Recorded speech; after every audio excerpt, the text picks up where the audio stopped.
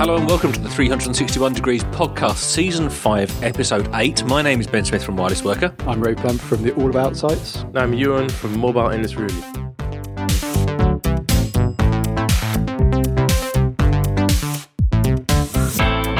Hello gentlemen, how are you? I'm rocking. It's going to be a very interesting episode today. It's a sad episode today. Yeah, so I think this is the episode that we will have recorded. The episode, bold italics. It's sad. Rafe Blanford is dressed all in black, actually. Yeah. He's in mourning. This is his world ended this week, right? I'm not sure if that's entirely true, but why don't we ask him? He seems to be here. So what happened this week then? Exactly. Rafe Blanford's been on holiday. He's been offline for a week. Can you imagine? Well, Rafe, did you hear the news? It's obviously this week we're talking all about Nokia and Microsoft, because is there anything else to talk about? Yeah, actually there's lots to talk about, but we will be covering some of the announcements out of IFA next week. So, should we do a thing of the week? Thing of the week first, yes, because we should not let our grief cloud our thinly grasped format. Okay, well, shall I go first then? Go on. So, right. What's the theme of the thing of the week this week? The theme is obviously Nokia. Not Nokia, Nokia. Or Nokia. Excuse me. Classy, nice, slick. Sorry. What do you do if you're recording professionally and you have to clear your throat? I think technically, if you're recording professionally, I give you a button and you press it and it makes all the sound stop and you can cough. But right, okay. It's fine. Okay, well, anyway, I love the fact that we spent several £1,000s on sound gear and we use it to cough down during the podcast. But anyway, let's carry on. Right. Given the news of Nokia, which we will come to if you haven't come across it, I thought we should look at our favourite Nokia handsets. That should be our thing of the week. So let me start you off by saying my favourite Nokia handset is actually very difficult to quantify, to actually specifically say one. I'm wavering between the N95, actually the 8 gig version I thought was probably the nicest. The multimedia computer, I still remember the adverts for that. But I really loved the communicator series and all the different versions. I still remember walking up and down Pall Mall, reporting live from Princess Diana's funeral via Telnet on IRC with a communicator. Blimey, you knew how to live for at Virgin weekends, Net. didn't That you? was using a communicator on GPRS. There we go. Rafe Blanford, favourite Nokia. I mean, all of them are favourites, isn't it? I mean, Yeah, absolutely. They're all like my children. Which one is tattooed closest to your heart? Yes. Ooh. And is it true what people have been saying about the tattoo on your stomach? No, I'm afraid that's not true. All right. He's having the Stephen Elop one removed from his backside.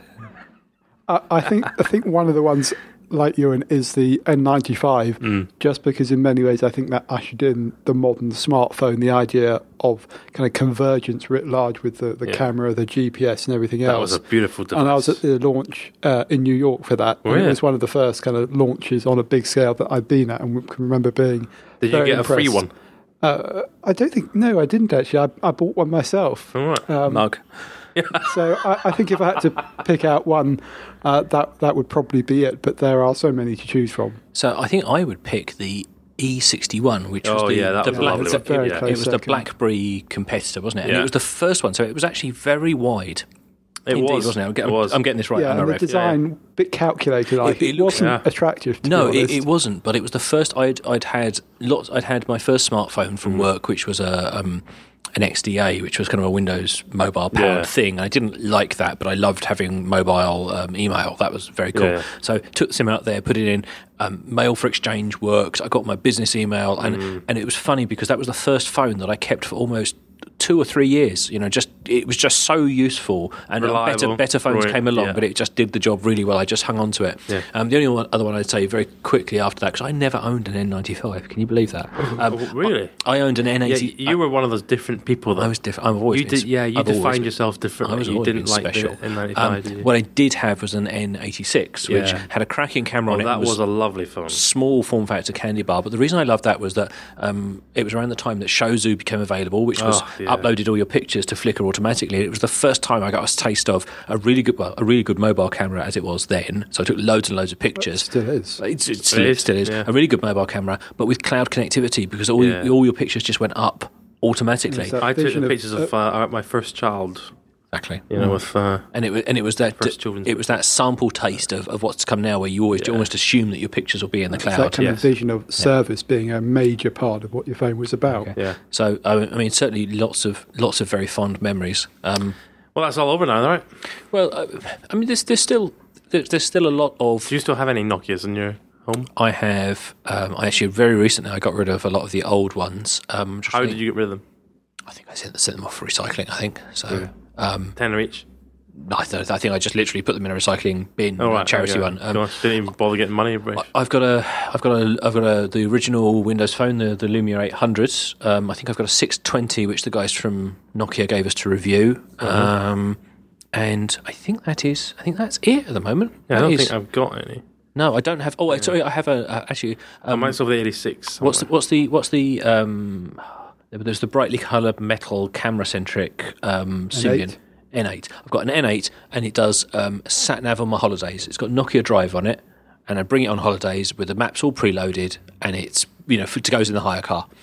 And actually, it does a bloody good job as well. Okay, all right. There you go. So what happened this week then, Ben? Well, I popped down the shops and I got myself a lovely pair of trousers. Mm-hmm. They look very nice. Thank you very much. Bit tight around the. It's not wearing them at the knees. moment. Right. I'm completely naked from the waist down. Rafe Blanford, what did happen this week? Because frankly, why are we beating about the bush a little bit here? My mind is blown because it looks on the face of it like this is the end of Nokia. Just do the news flash. What happened? Nokia has been sold to Microsoft. I'm trying to get a bite because I know Rafe Blanford has already secretly briefed me that that's not quite right. So something very Microsoft big, bought Nokia. Something very big happened. Yes. Microsoft has agreed to enter into a transaction to acquire the device and services business of Nokia, plus license some patents. And it hasn't been finalised yet because it needs to go through regulatory and shareholder approval. I think it's probably going to be nodded through relatively easily. But it's quite interesting. It wasn't an outright acquisition. And what's the difference? Because a lot of people don't understand. As far as the public's concerned, it's been acquired. Well, everyone kind of thinks it's just a kind of a remnant left. Mm-hmm. Actually, if you look at the numbers, 50% of Nokia by revenue has not been sold to Microsoft. The bits that are left, there's three kind of businesses. There's Nokia Siemens Networks, which is all the stuff that makes your mobile network work and all the services that go along with that. Then there's the Here business, that's the kind of the mapping and the location business. Because a few years ago, Nokia spent an amazing amount of money on someone whose name I've forgotten. 8.1 billion on Navtech, which is actually almost exactly the amount that Microsoft has paid in total for the devices and services and the patent licensing. And then there's what they're calling advanced technologies, which is actually what's left of the Nokia CTO office, plus their Nokia Research Centre, kind of their R&D. And there's a whole bunch of patents in there, and in some ways that's probably by valuation the most valuable bit of Nokia, maybe as much as 10 billion. It's quite hard to estimate. Of the employees, I think it's 32,000 or so are going over to Microsoft, 45,000 are left behind, and so it's kind of in all the interest around the devices, which is of course the thing that everybody knows Nokia for. There's actually a very substantial bit of the business left, which is generating positive revenues. It's actually going to be a pretty healthy company, and so there's quite a lot of business still to go on. And I think I think probably people know that I'm a bit of a fan of the Here business. A bit of a fan of the Here business, the mapping and the location bit of it. And he dummied us there, didn't he? I think that's got a massive amount of potential because they've talked about it becoming the where company in the way that Google is the what company. I think that's a little bit too much, but undoubtedly location and mapping really important. Google is the only one who's got a similar asset, and actually the Here division much higher quality.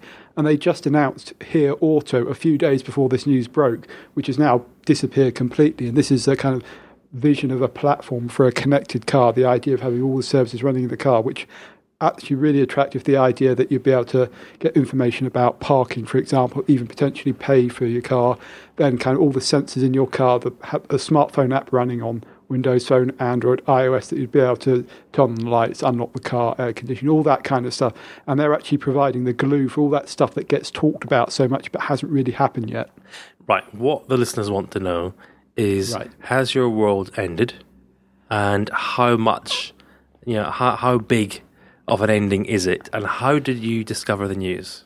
I discovered the news, I think it was in a tweet.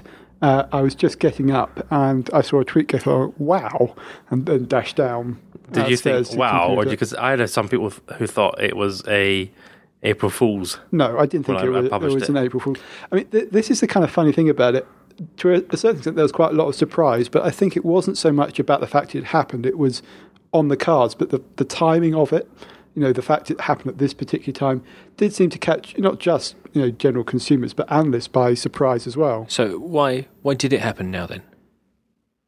I think it's quite difficult to know the answer to that, but the story behind it is that Microsoft back in February started talking with Nokia about what they were going to do next, because they had what's called a recommitment clause coming up in 2014. That's, i.e., we've had 3 years of this agreement, what happens next? But there was also the realization that it hadn't really performed. They haven't sold as many devices as they were expecting to.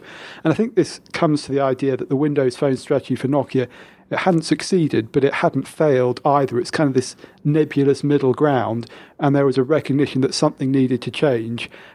Honestly, I think that was mainly around the fact that Nokia would have run out of money if it had continued. And you can look at the fact that as part of this agreement, Microsoft has given Nokia a loan note for 1.5 billion, and that's regardless of whether the transaction go through. So that says to me that Nokia were basically running out of cash, had crunched the numbers, looked ahead a bit, and said, "We can't do anything about this. It wasn't sustainable." And Microsoft said, "We can't possibly afford to let Nokia go to anyone else or have them suddenly threaten to produce an Android device." Whether that was practical or not is kind of beside the point. If that had happened, the credibility of Windows Phone would have been shot. And so, which of those two things do you think though was more likely? Because you talked about the money situation being dire and Microsoft having to lend 1.5 billion. Surely, if they need that much money to be loaned, they wouldn't have the money to switch platforms or do any of those kind of things. So and I think actually that's why it comes down to money. And so it was a question. Nokia would have then gone up for fire sale and maybe been bought by someone for its patents or something like that, and that would have flushed, obviously, the Windows Phone activity. And so it was really a case of Microsoft had no choice but to buy Nokia at this particular point in time. And how do you feel? I'll just make one more point, and that's... Give us the facts, but I want to know the feeling. One more point is, yes, it was kind of inevitable, and people have seen this pathway, especially with hindsight, and there's all this chat around it. But with the Microsoft device and services strategy, you can see that this was always going to be a possibility. If they really want to get into devices, buying a hardware manufacturer is an obvious way to do it, and Nokia is the obvious target. But Microsoft are in the midst of this business model transition from licensing towards doing everything themselves, the kind of the one Microsoft model. So I think they would have probably been happy to wait a little bit longer before pulling the trigger, and this might actually act as a catalyst for change for Microsoft, and we'll maybe talk about that later. And so... yes, it was going to happen, but just maybe a little early, and everyone thinking, how did I feel? Yeah, we all want to know. Stop giving us the facts.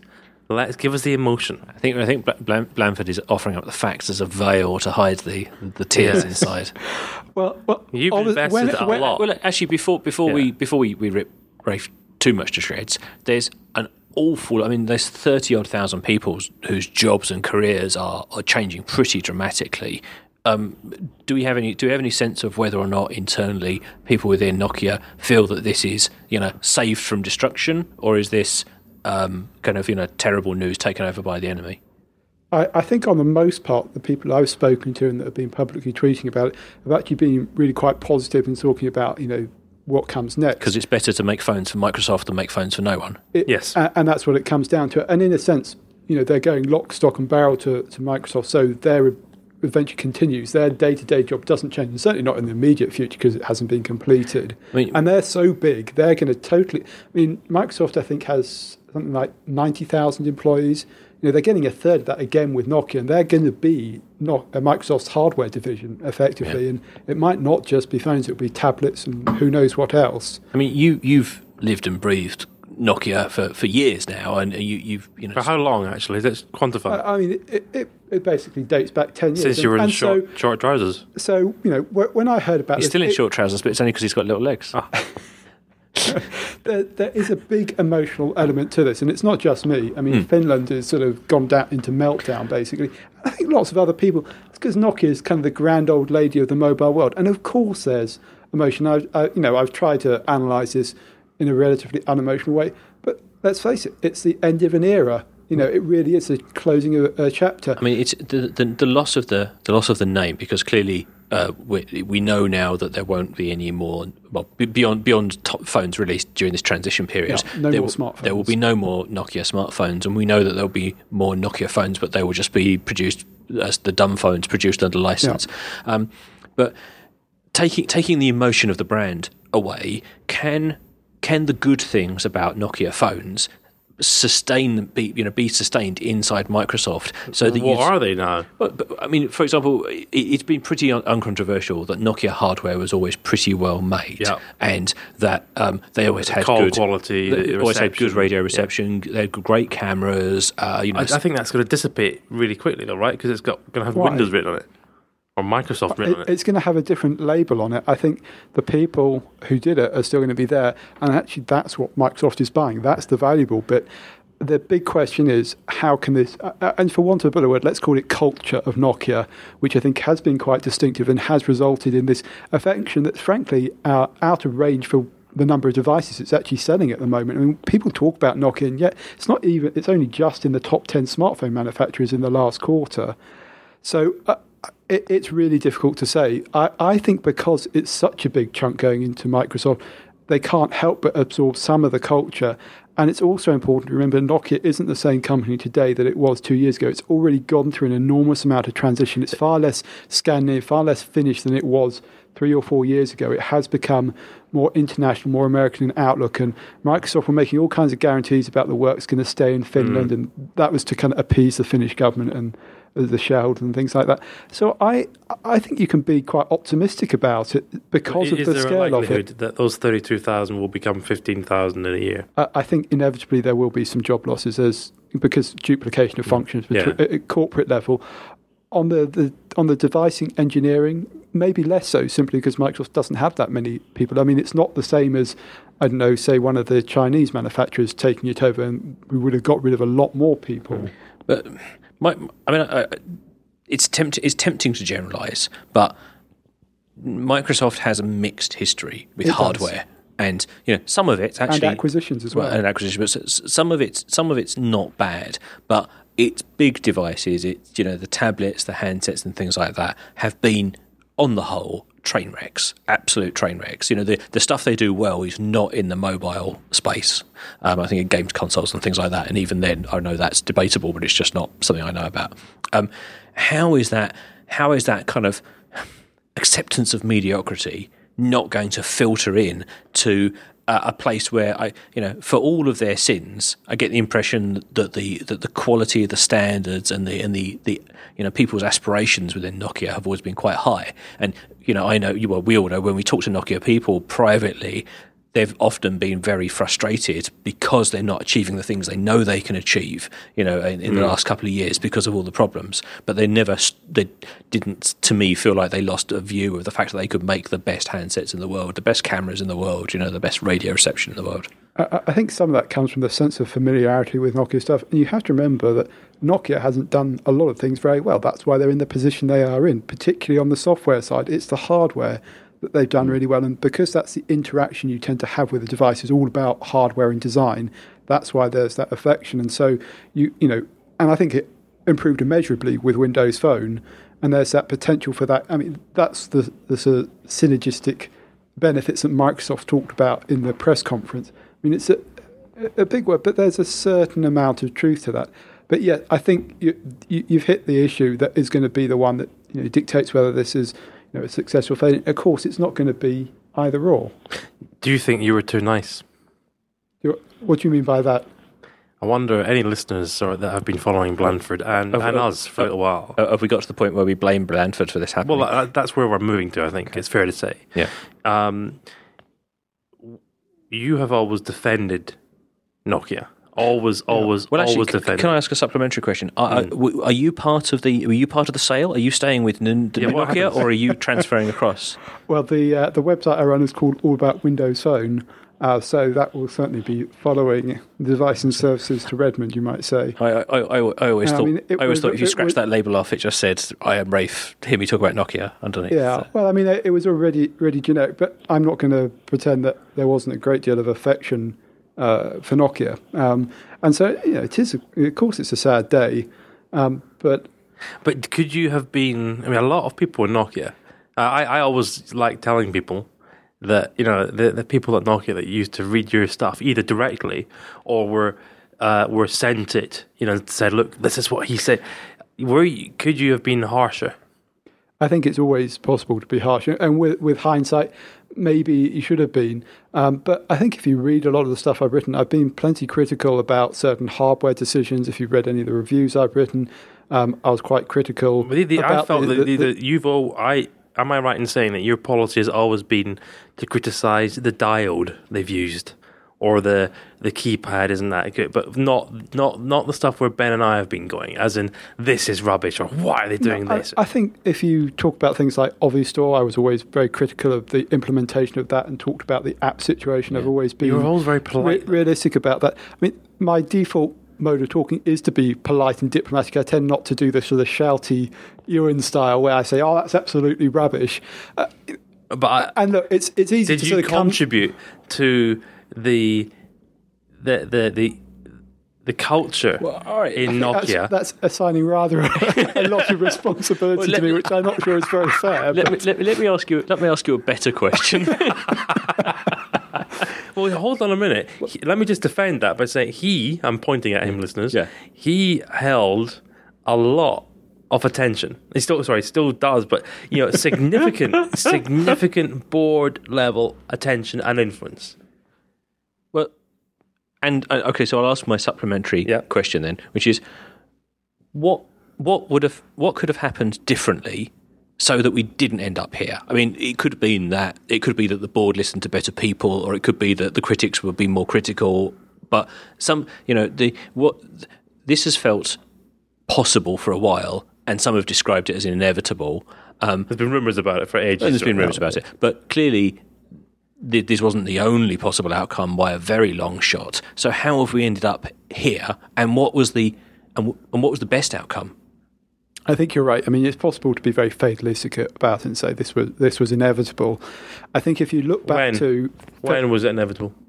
Well, I don't think it was inevitable. It's easy to say that. Right, okay. If you look back to February 11th, there's no doubt that the decision to switch to Windows Phone narrowed the strategic options for Nokia.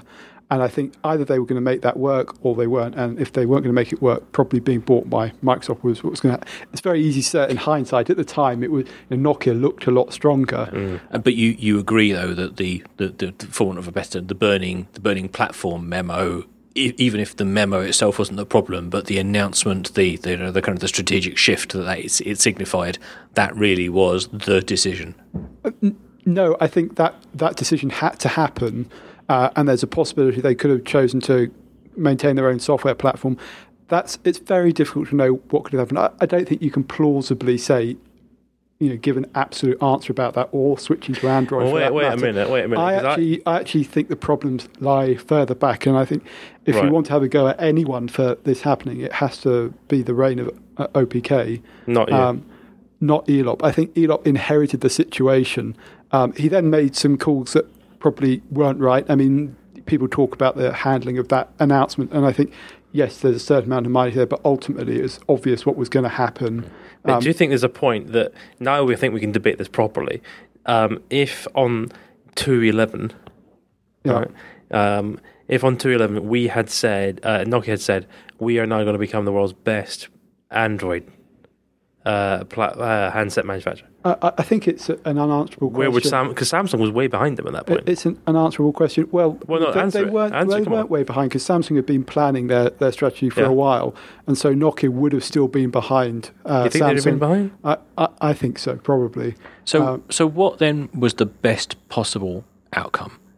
Because that depends which point you choose to change things. As I say, going back to that OPK era, Nokia were when they weren't fantastically listening dominant. to anything, were they? And it's kind of the innovator's dilemma. It happens in every big business. And I'm not sure it's very easy to sort of pick out one point and say, change that or change that. The overinvestment in Symbian in terms of engineering resources was enormous, and they could have made far more of that. I think if you're going to identify one problem for Nokia, it was they never really understood software and service engineering truly effectively. They've always been a hardware company, and that software side has been the Achilles heel. Whatever decision was made, it was always very likely that they were going to have to change platform. They just needed to choose. Or do it quicker. They were going to change platform. They were going to change from Symbian to MeeGo. That was already on the cards, but they weren't able to execute that properly. That was their failing. But even that decision wasn't a sort of a misstep. That the prospect of keeping Symbian going actually wasn't a viable option. It wasn't a viable option, and maybe if they'd done things differently, it could have been. So that's kind of the first step, and then the fact that MeeGo didn't sort itself out is another one, and you can say the same about Meltemi. Then the switch to Windows Phone, I think you can't really put odds on it, but for sake of argument, say it was a 50-50 chance, and I think it was probably their least risky option. I think the fact that Microsoft had a bit of a dragging of feet over how quickly things moved, particularly the move from Windows 7 to 8, and I think actually more was actually the thing that Android, and particularly Samsung, came up so fast on the outside, and Android advanced more quickly than most people thought it was going to. When was the S2? When did the S2 come out? Oh, blimey, now you're Well, we're asking. talking 2 years back because we've At just least, had the S4. so 3, so 4, yeah. It was actually... S2, did the S2 come out that year? I think the S2 was that year, a couple of... And that was the real breakout for month Samsung, or so, right? That was a month or so after that announcement got made. I mean, I think it was just after that MWC. Made Android... And of course... that people stopped buying iPhones. People began to swap to Samsung really at that point, right? That had been in development for 2 years by that point, at least. Yeah. And so Nokia was starting at that point, and it was 2 years. And if you look at the handsets coming out now, they're pretty good devices, the 925. Yeah.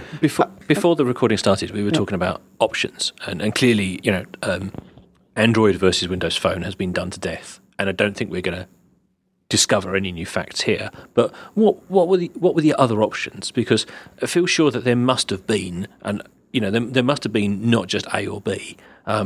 Clearly, there was MeeGo, which you say was underperforming. But why weren't there other options? Why weren't there other platforms that they could have picked up? Or for example, why couldn't they have done what Amazon did, which was to take the guts of Android and then to create an ecosystem over the top, but without the Google component? Were there other options that were viable there? Because I've never even heard those sorts of things discussed. Yeah, I think branching Android, as Amazon has done, is a really interesting topic, which I haven't seen talked about either. And if you think it solves a lot of that ecosystem problem, MeeGo... Is that just mindset, though, in the organisations? They're just not thinking about that? I suppose back at that point, maybe Android wasn't, maybe Android wasn't mature enough. But it's a genuine question. Yeah, I don't know why. The trouble is, we have imperfect vision looking in from the outside. I mean, MeeGo, I think, was probably the option that was most viable if they were going to do software themselves, because they put so much time and effort into it. And I think that's always going to be a controversial decision to junk it. But I actually think in some ways that was irrelevant, the engineering effort. It was the ecosystem around it. And the big problem that Nokia faced is not necessarily around the choice of platform. It was becoming part of a ecosystem model, and the business model and the way mobile operated is shifted that was rocking fast, fundamentally. wasn't it? Yeah. And I'm not sure they were big enough on their own to create anything. And they've kind of demonstrated that in a way with Windows Phone. Even with Microsoft, they weren't able to make it. If they'd gone into Android, the contention basically is that they wouldn't have been able to stand out enough. They wouldn't have had enough cash to survive long term. And it's quite easy to see they would have become a commodity box maker, sort of beholden to Google, as some of the other Android manufacturers are. And they thought they could do more than that. And quite rightly, they were. Isn't Samsung a commodity box maker?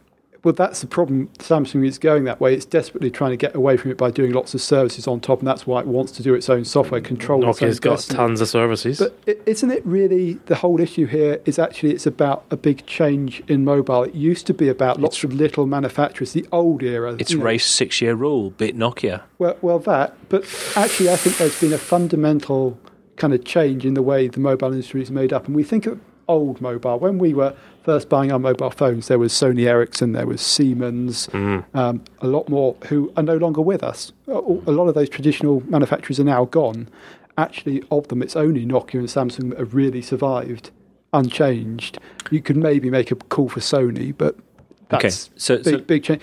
And then it shifted to this, it's not just about the phone, it's part of the ecosystem, it's part of all the devices that go with that, and tablets and computers, but more in particularly services and internet and cloud.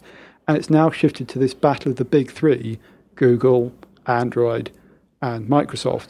And Nokia and all the other traditional manufacturers were a casualty of that. There is Samsung left, but you kind of wonder, is something going to happen to Samsung as well? Or is it going to get swallowed by Android? I mean, that's kind of the unanswered question now. Are you finally going to be able to buy another phone? Because for the last decade, the only thing you're able to buy, bare, is a Nokia. Well, this is kind of a bit of a myth that I only buy Nokia devices. I've been using an HTC One for 4 or 5 months, and I actually went through a period where I used nothing else for a couple of weeks. But you'll be able to take off the gloves when you use it now. And, I've had BlackBerry devices, got an iPhone. I mean, I think you have to if you're going to talk knowledgeably about what iPhone have you got?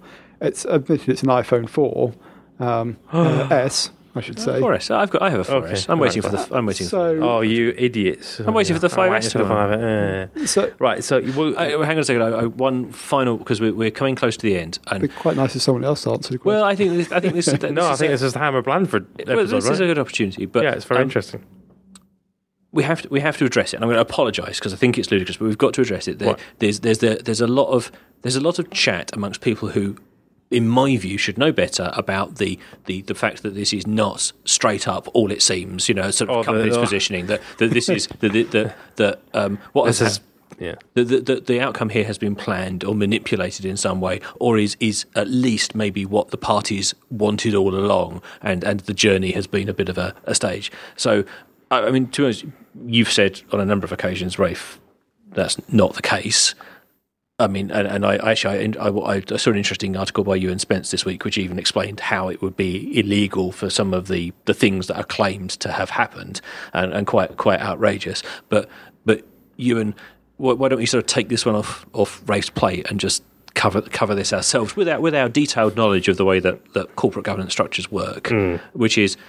Well, it's not just ELOP, right? ELOP, so that the contention is that he joined or was put in there or whatever, and his plan all along was to sell Nokia to Microsoft. But just so for people, and knock down the value at the same time, and generally be evil. But for people who aren't familiar with the way that listed companies are governed, they're governed by a board, including non-executives who are not employees of the company, who represent the best interests of the sharedholders. And so, remember, it's a Finnish company with the Finnish government looking at everything. So it wouldn't have been possible for one CEO to come in and make those decisions without being prevented by the board or probably arrested. No, absolutely. And he could have said the first day he arrived, right, I think we should go to Windows, obviously, because I know all the guys there and they're better than Google. I don't know the Google guys. It was natural that he would look at Windows favourably. Obviously, he knows them. But he can't just say, right, one man making the decision. You've got all these checks and balances across the whole of the company, particularly along the executive level, to make sure, if anything, I think it would have been rather complicated for him to have made the case because it was so logical for him. So given he appears to have done a terrible job, let's agree for a moment that it seems unlikely that he has acted criminally, because that is a hell of an allegation, and it also suggests that a lot of people, were involved. Criminally, come on, criminally. Unfortunately, I think. Okay, well, this is what I'm driving at. It's such a seductive story that it seems kind of plausible if you don't know what you're talking about. Let's put the conspiracy theory to one side, having sort of agreed that we don't find it compelling for right. He didn't do a good job because he took over the firm and reduced the value hugely, and then had to sell it in order to keep. Well, where was it going? It was in the toilet already. Well, so actually, is this the situation? It's preserved value, you could argue. Is this situation the best it could have been because every other outcome was worse?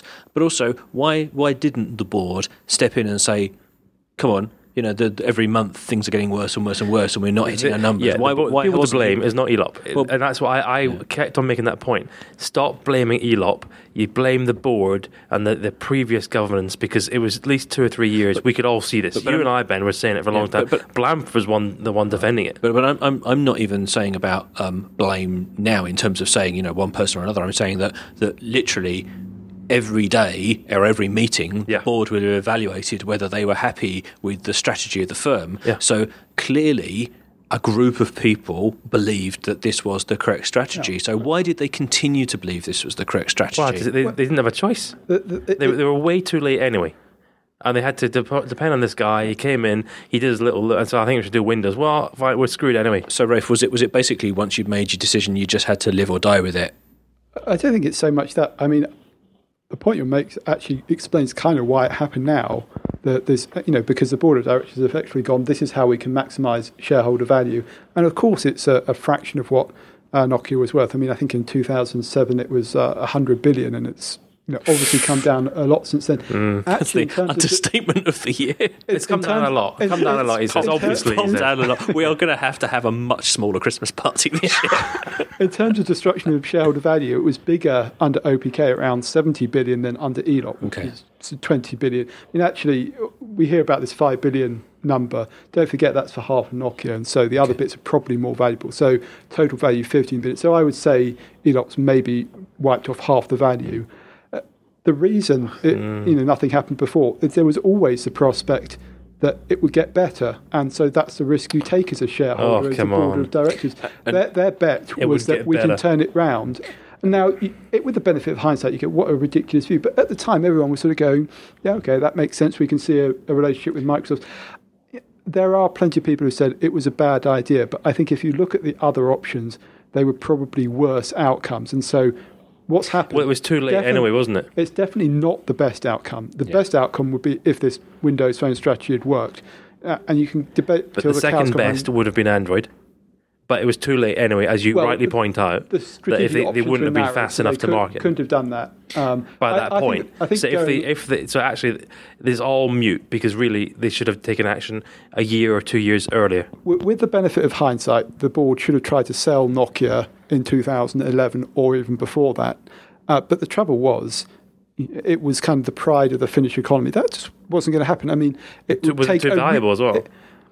Perhaps, I mean, maybe too expensive to acquire. I mean, Microsoft probably looked at it. And who would have plunked down 35 billion? There aren't very many companies that can do deals on that level. What did Motorola? So was it 10? Motorola, I think, went for 10 billion. Was it 12 billion US. I can't remember the exact figures.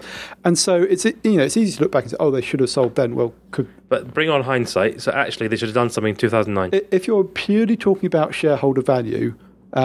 Yes. Probably. No, I'm talking about maintaining Nokia as a leading brand as a number one, number two player. Well, as I said before, I think you have to look further back, and you have to look at the kind of execution of strategy around software engineering more than anything else. So it's actually with hindsight, we can say it was on the wall 2009ish. Well, I think you can't. It's not an either or, because it's basically about probability. There was a 10% chance in 2006, and as it went on, the chance that it wasn't solvable got more. But also, I think it would be interesting to say, but you don't move in a vacuum. So, absolutely. For example, if Nokia had gone to Android, then the whole of the rest of the market would have changed around it. So all of the competitions, strengths, challenges would have been completely different. So they might have done better because they might have actually squeezed some of the competition out of the market, but they also could have caused alliances between firms that they don't currently compete against in a combined way, if you see what I mean. So it's there's to say so anything, many different factors. So you can't really see with any clarity. So is this bad news?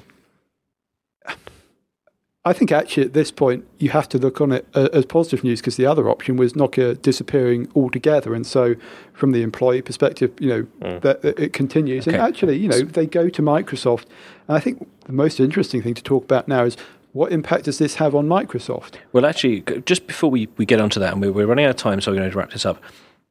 If the CEO and the board of Nokia, the world's most successful smartphone, mobile phone manufacturer, as they were back at their heyday, with all of the resources and all the skills they have, and presumably they can pick any talent in the world they want to run their company, if they can't act to spot the sea change that was coming in technology and to navigate their path through it, with all that they had, what hope do the likes of Samsung or Apple or Google or those people who look absolutely invincible because they're the top of the market? They don't.